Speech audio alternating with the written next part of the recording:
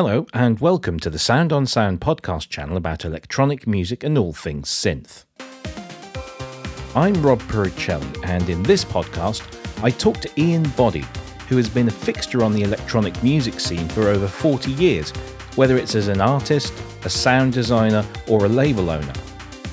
That label, DIN, celebrates its 100th release this month with one of Ian's own creations, Nevermore.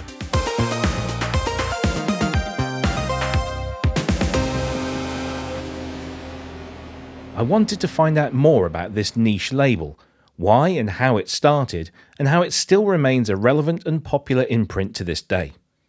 But first, I wanted to understand more about Ian's musical roots, so I asked him where it all began for him. Gosh, well, I suppose I got into liking electronic music, which is such a huge genre anyhow. It was in the mid-70s. I remember Alan Freeman on BBC Radio 1 on a Saturday afternoon, can you believe? That's like really mainstream. He played the wonderfully titled Mysterious Semblance at the Strand of Nightmares by Tangerine Dream from the album Phaedra. And I'm sitting there, I don't know, was I 15 or so? I had my little tape recorder, on the off chance a good track came up to record it. And it was like, what is this? This is like nothing I've ever heard before. It barely sounded like human beings had made this. It came from another planet. And I think shortly after that, there's a little local radio station, Bridges it was called, on Metro Radio, played some Klaus Schulze off Time Wind at 1 a.m. after the news. Didn't even tell the audience what it was called. I think it was the only time I've ever phoned up a radio station to find out what something was called. It was called Time Wind, and I immediately rushed off to buy that as well. So those two tracks played on relatively mainstream, which is not something that's probably going to happen these days. That's when I first registered what electronic music could do in terms of painting pictures and sounds, is a phrase I often use, taking you to other worlds where your imagination can run off with itself. And then I didn't do music at all when I was young. I didn't particularly like it. I did art. I was quite good at art and science. So I think if you're good at art, you're good at art. And I remember doing art in my spare time when I was doing my A-level science courses. Of course, all the career teachers said, no, you don't want to do art. No, you're never going to make any money out of art. You should do science. So off I trooped to Newcastle University to do biochemistry. And whilst I was there, I discovered a wonderful place called Spectro Arts Workshop, which was like an open access. It had photography studios, an art gallery, cafe, screen printing, and I could do my art there. I could do screen printing, and that was great fun. Until one of my friends at university went, "You do know there's a sound studio upstairs who've got kind of that gear, that weird stuff that you have listened to. They've got those sort of things." And I'm like, "Have they?" So I literally walked up the concrete staircase, opened this studio door to be confronted by VCS3s, Revox tape recorders and such like, and I'm like, this is quite interesting. This was like maybe 1978, and somebody showed me how to turn on a VCS3 and then actually get some sound effects out of it, and indeed, this sounded like the sound effects I had heard on that Mysterious Semblance at the Strand of Nightmares track. And to not try to sound, I was hooked. It was like, wow, this is amazing. There's something going on here that really artistically really speaks to me. And quite literally within a month, I'd packed up all my screen printing stuff, and I haven't stopped since.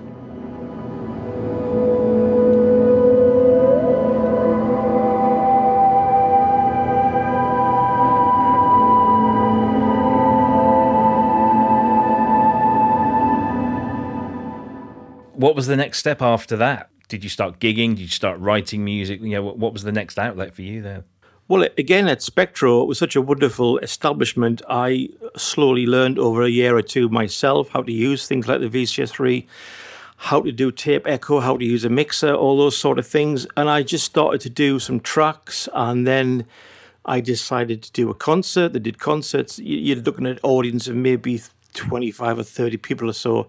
I was terrified. I mean, just literally terrified. I had to go to the loo and be ill before I could go on and play. I was that nervous, but I just wanted to do it. So on stage with tape loops and VCS 3s. What could possibly go wrong?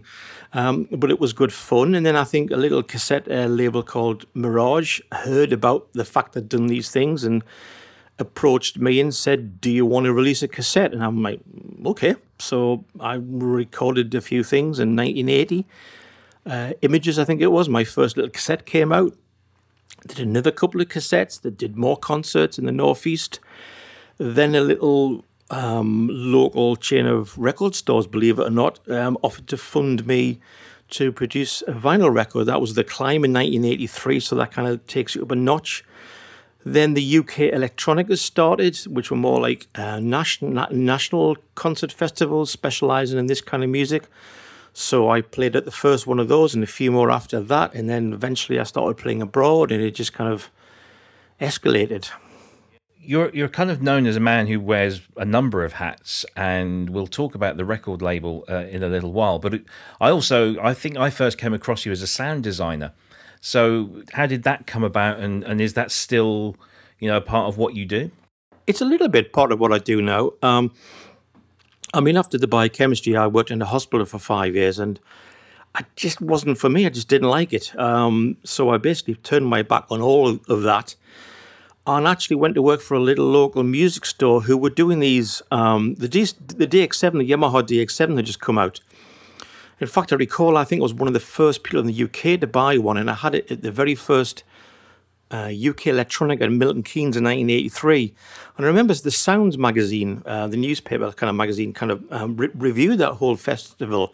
And when it came to my bit, it was like all about the DX7 and the amazing sounds that this was making, not the fact there was some kind of bloke behind it, actually, who made the sounds and was playing the thing. So I was always kind of into making up my own sounds. And indeed, this music store that I started to work for, they had these things called Skyslip ROM and RAMs, and one of the very first sound cartridges for the DX7. So I did that for a while. That kind of folded after a while, and I had to work on the shop floor, which was a bit of a shock. And then in 1990, I got a job at Akai, which was a very good gig to get. And I bumped into Ed Stratton from Zero G, Time and Space, I think that might have been called then. Certainly Zero G. And he just started putting out these sample libraries. So this may be 92 or so. And he kind of knew I did weird sounds. And he said, well, we're doing these sample libraries. Do you think you would do one? And not knowing how you did this, how on earth you edited it all together. Although, obviously, I had some nice toys with Akai. I think I edited the first one with a DD1000, which was certainly beyond my price range, but obviously I could get to lend one of these things. And that was the Ambient Sample Library, which was maybe 93. I think it was the fourth one ever on their Zero G. So I got in there quite early on, and then I did for a load of other companies. Camelot, I did a load of stuff for. Then I got moved over to Apple. I've done a lot of stuff for Sonic Couture in the last few years. So it's something I've always done. And in my own work, I'm always making my own sounds. A lot of the modular gear I have, it's what you do. I don't do so much commercial sound design these days because there's just so many people are doing it, to be honest. It's interesting you mentioned the DX7 because that seems to come up in a lot of people's stories as being a kind of a pivotal moment, for some more than others. But, that synthesizer and the fact that, A, it was difficult to program, so lots of people didn't want to do it, and B, it had the ability to load new sounds via cartridges, kind of launched the whole preset and sound library market, didn't it?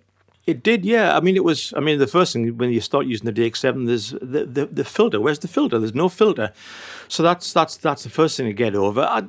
It is tricky, or it was a tricky thing, but if you, like most things, if you spend a bit of time with it. But I've always seemed to have an ability to make weird sounds. I just love sound. Music and sound are two interchangeable things for me, and just something I've always done, I guess.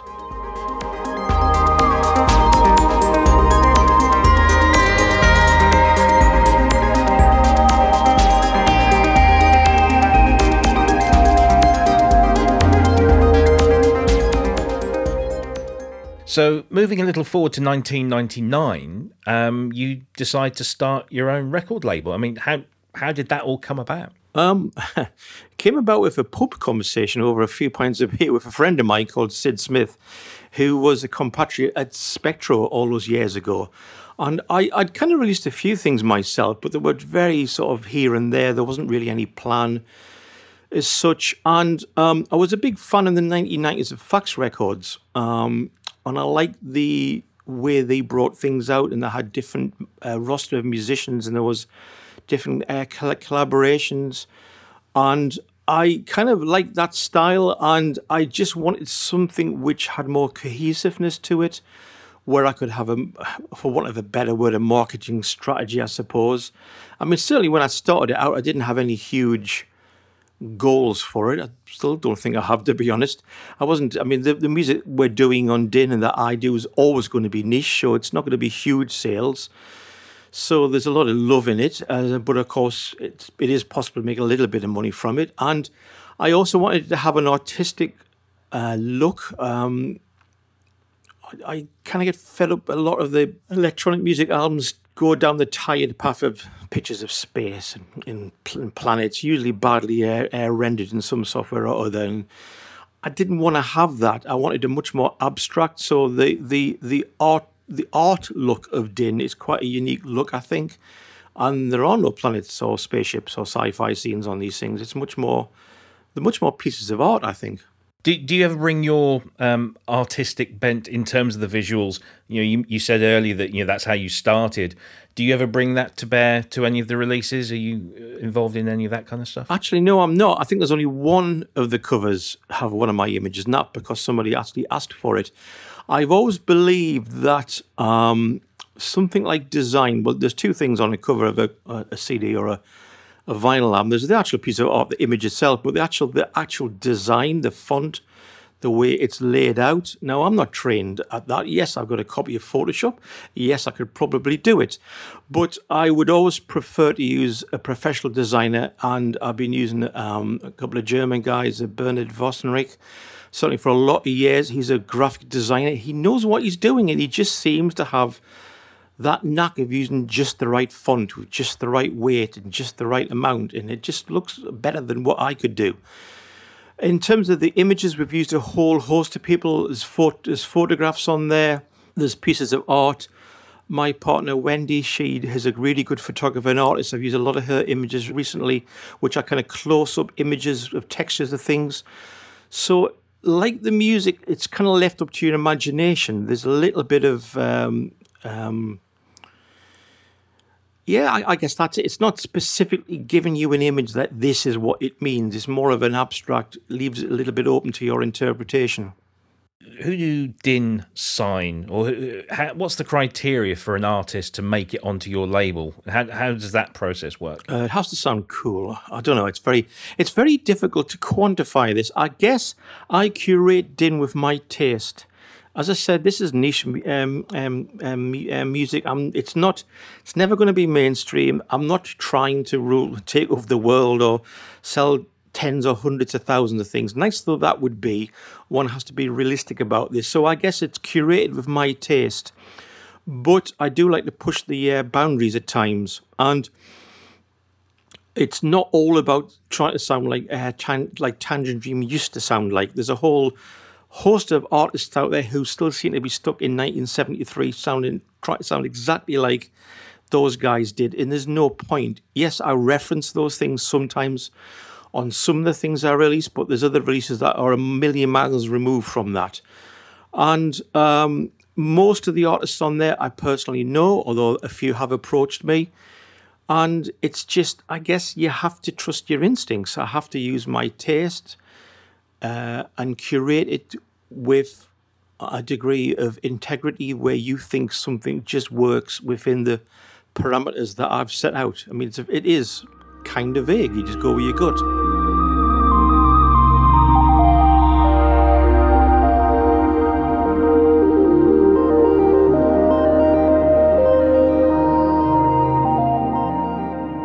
If somebody goes to the Bandcamp page for Din, you'll see that there are, I think, Nevermore, which we'll talk about in a moment, is the 69th release on, like the major sort of title releases, but then you've got other releases on the label, one of which is called Tone Science, which is very interesting. A lot of people mention it as quite an influential or inspirational batch of recordings. Can you tell me a little bit about the Tone Science concept? Well, Tone Science initially was a solo album that I put out, and it was very experimental. It was an aleatoric composition. What I mean by that, there's randomness in there. I used mainly the Surge system I have, but other things like the Roland 100M, all 100% analog self-playing patches, where it's an incredibly complex patch, where effectively the composition is the patch, which took me 2 or 3 days to get to work. It's not just noise, it's actually in a mode, a scale, and it basically plays itself. And it's random in the way that water is. If you look at a stream, or you watch the sea coming up on the shore, it kind of always looks the same, but it never actually is exactly ever the same. So if you put enough things into the patch, if it's complex enough, it will probably never exactly repeat itself. It's kind of static in a way. It doesn't develop like a composition where a human being would be playing it. It just does its thing. But I released that it kind of split my fan base, I guess, down the middle. Some people went, wow, this is really interesting. We'd really like this. And other people went, where's the sequences? They were very confused by it. And that was out for a couple of years, and I did get a lot of good reaction. And I was quite happy to put it out. It was something very different. And then the whole modular thing, I mean, I've never stopped using modular since. I first bought a Roland System 100M in 1982 to use on the climb, and I've still got the original the original rack of that. Obviously, during the 1990s, these things were appearing in skips. People just didn't want to use them at all. All the digital synths, and you could recall things in computers. Why would you want to use an analog modular synth where you couldn't store what you had, and it could have noise and hiss and all that kind of stuff? And then, of course, the Eurorack format has really exploded, certainly in the last 5 to 10 years. So I'm sitting there going, that's quite interesting. Why don't I do a series where I invite modular artists from all sorts, not just the new generation, but maybe some of the older artists as well, to reinterpret what they do? Use some artists who are very experienced, also invite some artists who are just starting out, and get them to do a 5, 6, 7 minute track just using modular synths. So no keyboards, no digital synths, no digital reverb, just using modular synths. And I would curate the running order of these, and that would be Tone Science Volume 1. And then there's Volume 2, and up to Volume 5, and I'm almost finishing Volume 6 now. And there really have been, I think, a really lovely showcase for that whole genre or subgenre of the electronic music world. At least I hope so. We mentioned earlier that Bandcamp is your kind of shop window. How has the internet and services like Bandcamp benefited a label such as DIN? Well, Bandcamp is wonderful. I mean, Bandcamp flies the flag for independent musicians, artists, and record. It's really a one-off in that. You see, you have to talk about the streaming side of things. And you have to wonder, why would somebody who can, for £10 a month, if they want to have ad-free, or even they can have it for free if they want to have adverts coming in, they can have Spotify and they can have a listen to 1 million, billion, trillion tracks for free, or £10 a month. Why would a person therefore go into Bandcamp and buy one album as a digital download for £7? And then, or whatever price it is, and you get a lot of people going, well, there's no point. And you go, well, actually, there is, because the person who buys the music like that of Bandcamp actually cares for the musicians and artists. They actually want to directly support them. They like their music enough to think that it's worth them paying that. That's not to belittle people who listen on Spotify. That's fine. If you want to listen that way, you can, but it's well documented that none of us are ever going to get very rich very quickly, unless you've got 1 billion trillion players through a major record label. So Bandcamp is a platform where people who love whatever genre of music, not just electronic music, all genres of music, can directly support the artists that they love by either buying a download, or they can actually buy physical stuff on there. I can sell CDs and T-shirts and vinyl and whatever.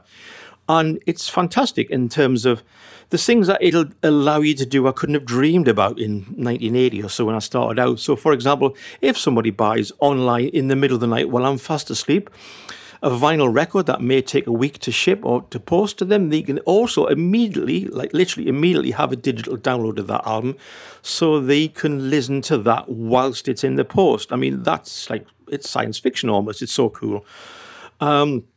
There's other things like over time, you build up a list of followers on Bandcamp.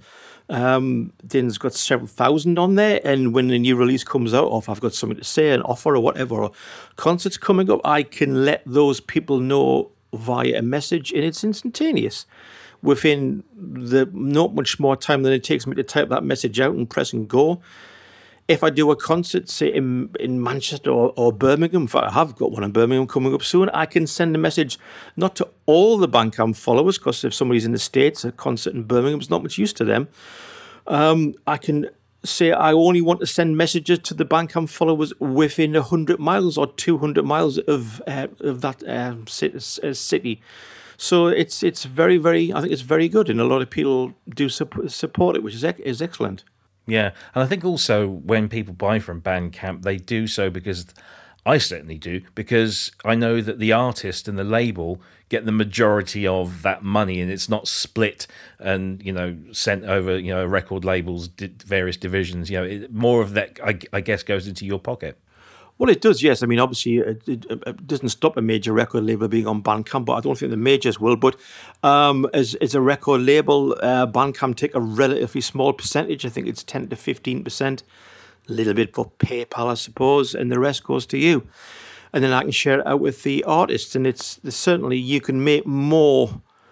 There's been these Bandcamp Fridays where they've actually even waived the Bandcamp fee to get people to go and buy the pieces of music more, to support it more. And I think that's really worked well. Although it means all your sales tend to come in one day and not for the rest of the month, which is a bit of a bugbear sometimes. But yes, it's a very good system, and it really isn't. It really stands alone. I hope nothing happens to it, because there's nothing quite like it, to be honest.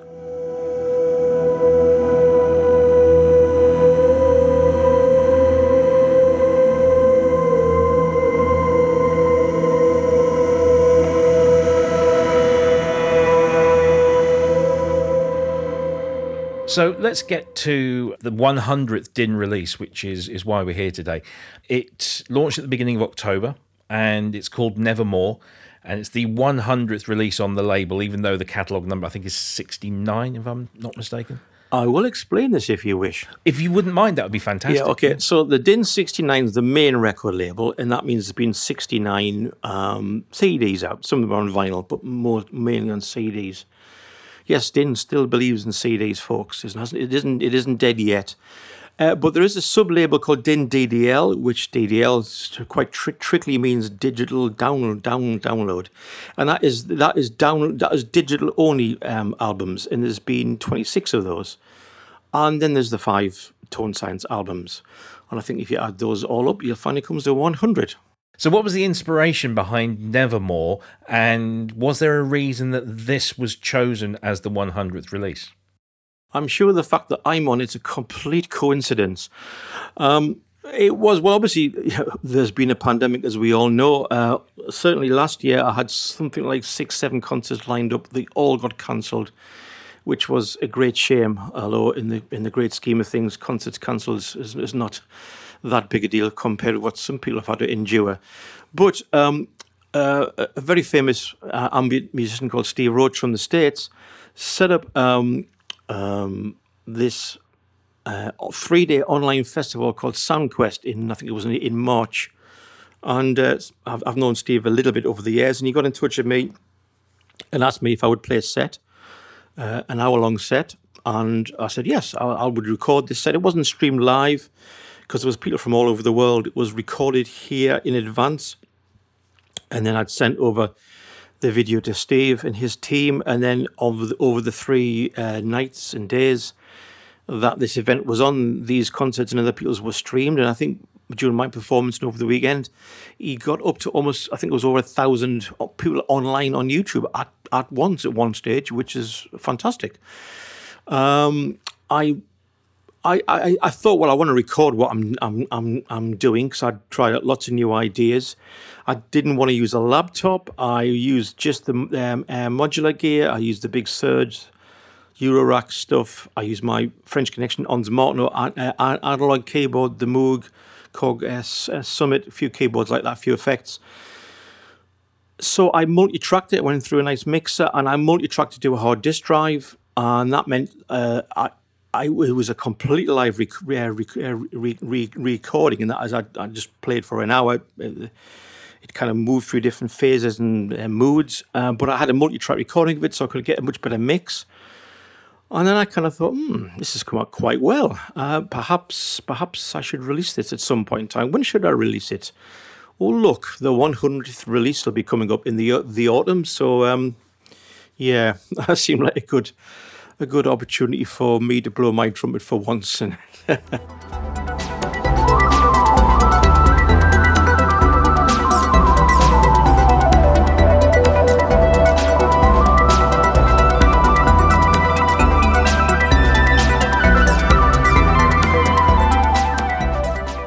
The music on Nevermore, where does that come from? Was it improvised partially or totally? Was there much of a composition process before you did that performance? It was a bit of both. Some of the modular synthesizers these days are very sophisticated. In terms of, I had one of the 1010 Bitbox micros in there, so I had samples in there, which were sounds I'd prepared ahead of time, just various loops and things. And I had various sequences stored in various places. I had various... it was a complex patch. I mean, you're looking at a lot of modular gear here with lots of voices that I could bring in and out.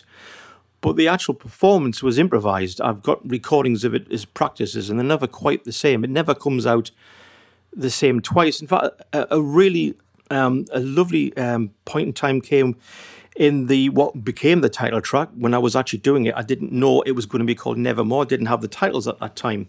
They often come out later.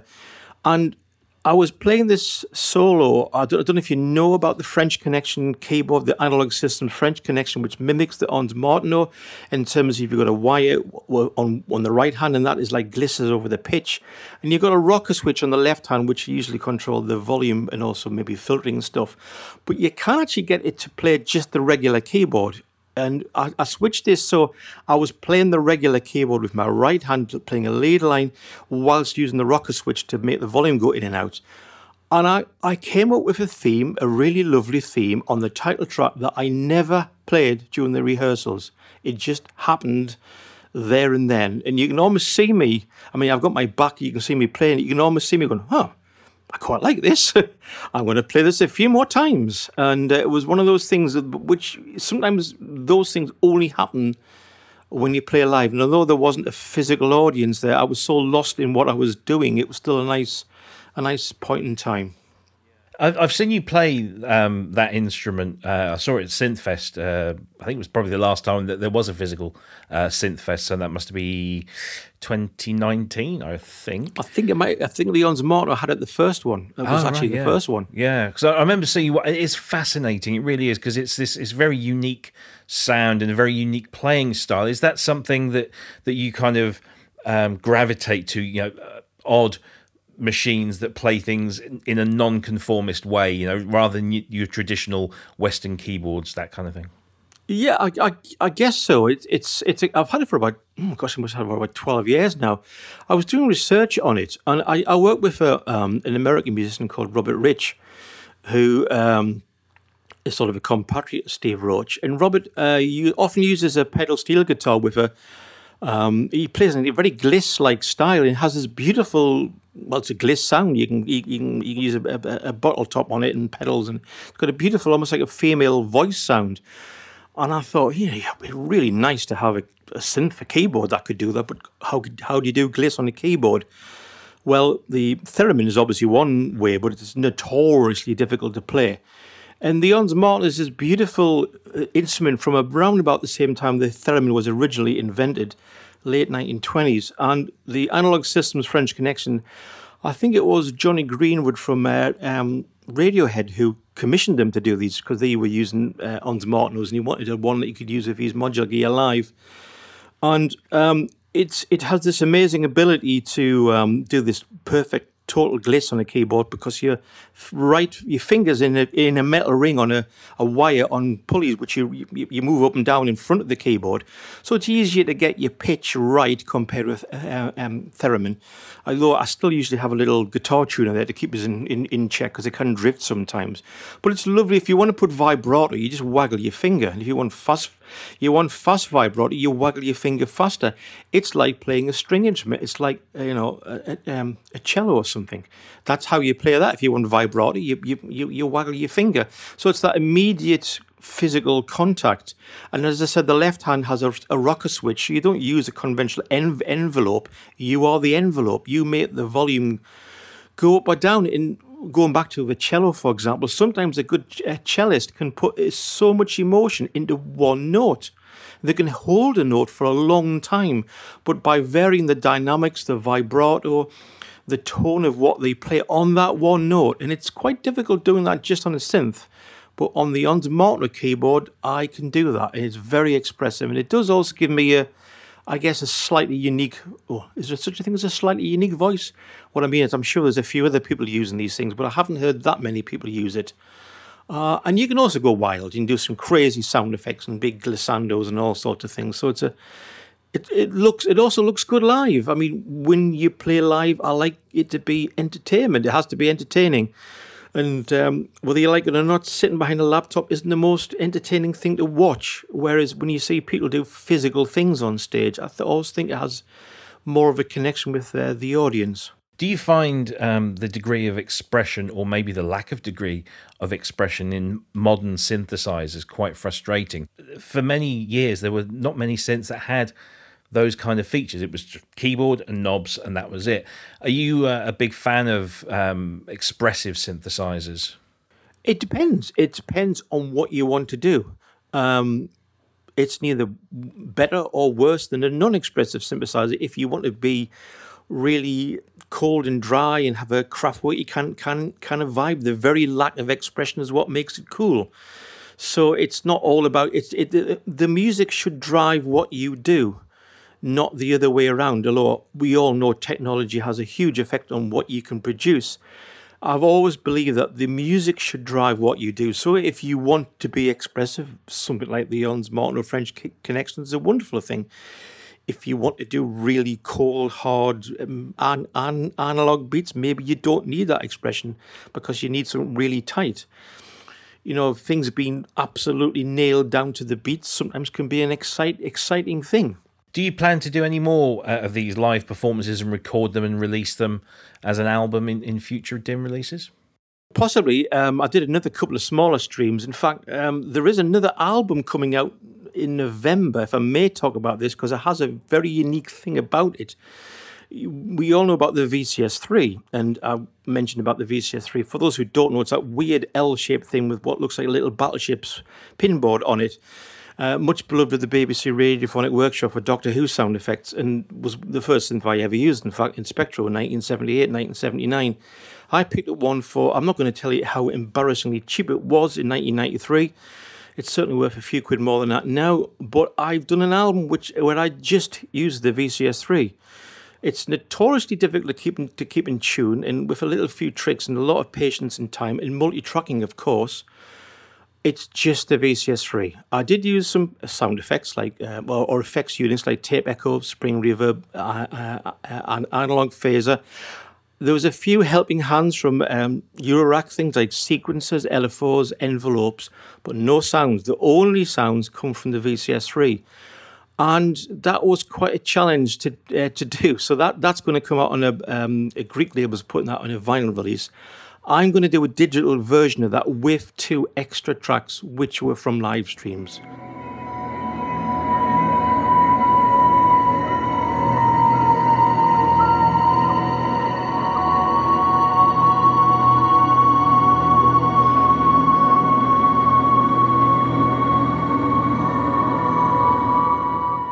What's been your favourite DIN release over the last 22 years? I know it's like picking your favourite child, but Is there one that really stands out to you as either, maybe that was the most successful or the most satisfying release that you've ever put out?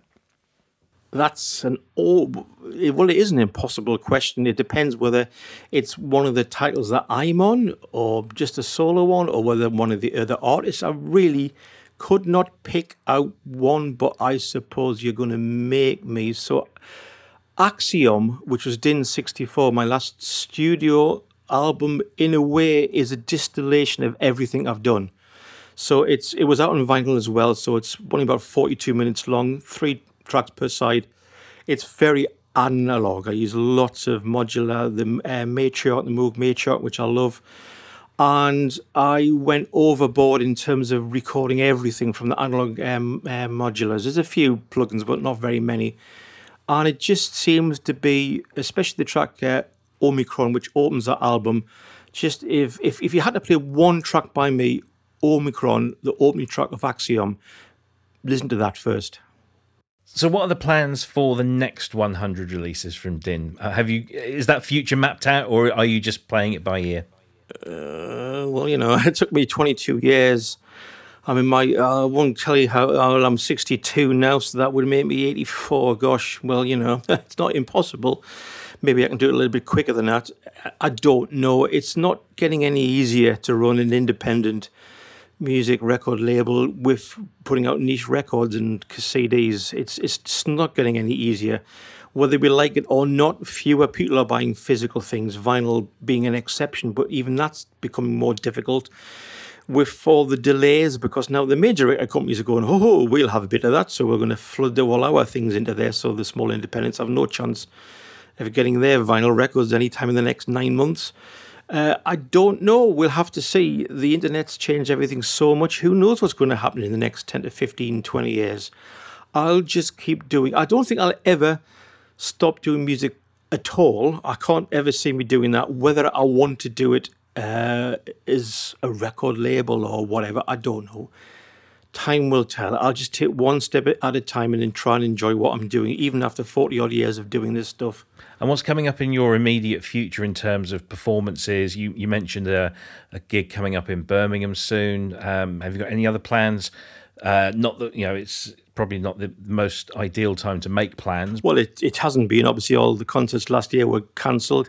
The one in Birmingham at the Seventh Wave Festival, I'll be playing that.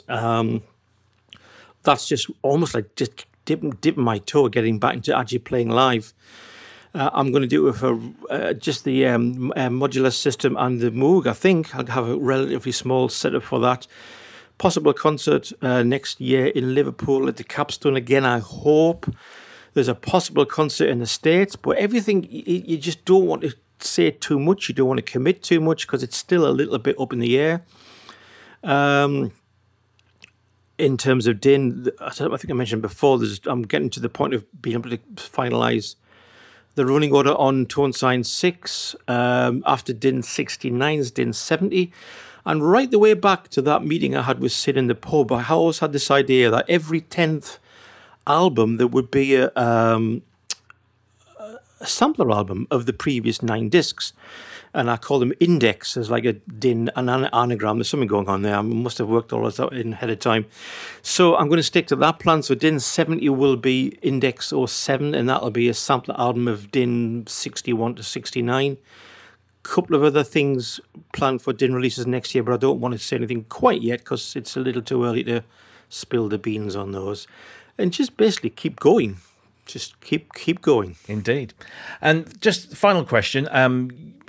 You've got a fair amount of gear in your studio there. What's your favourite thing at the moment? What's really inspiring you to make more music? Well, I'll answer it in 2 ways. And the first way is a bit of a sneaky way, really, in that for me, all the gear together behaves as one huge instrument. So quite often they're all interacting together. But that's a bit cheeky, really. I think the Moog Matriarch, I bought that relatively recently, and that's a lovely keyboard. I just find it, although it's not true polyphonic, it's paraphonic. even that means when you play chords, strange things can happen with the order of the notes, so you're never quite sure what's going to happen. And it has a lovely warm sound, whether I like it or not, and I do like it. My musical heritage is from the analog days. That's what appeals to me. So I've got nothing against digital synths, and I use plugins where I need plugins, but my heart is always going to be in the analog domain. Fantastic. Ian, congratulations on 100 DIN releases, and here's to many more. Thank you very much. Thank you for listening, and be sure to check out the show notes page for this episode, where you'll find further information along with web links and details of all the other episodes. Before you go, make sure you visit the Sound on Sound podcast page at soundonsound.com/podcasts, where you can explore all the other great content playing across the other channels. I'm Rob Puricelli, and this has been a Failed Muso production for Sound on Sound.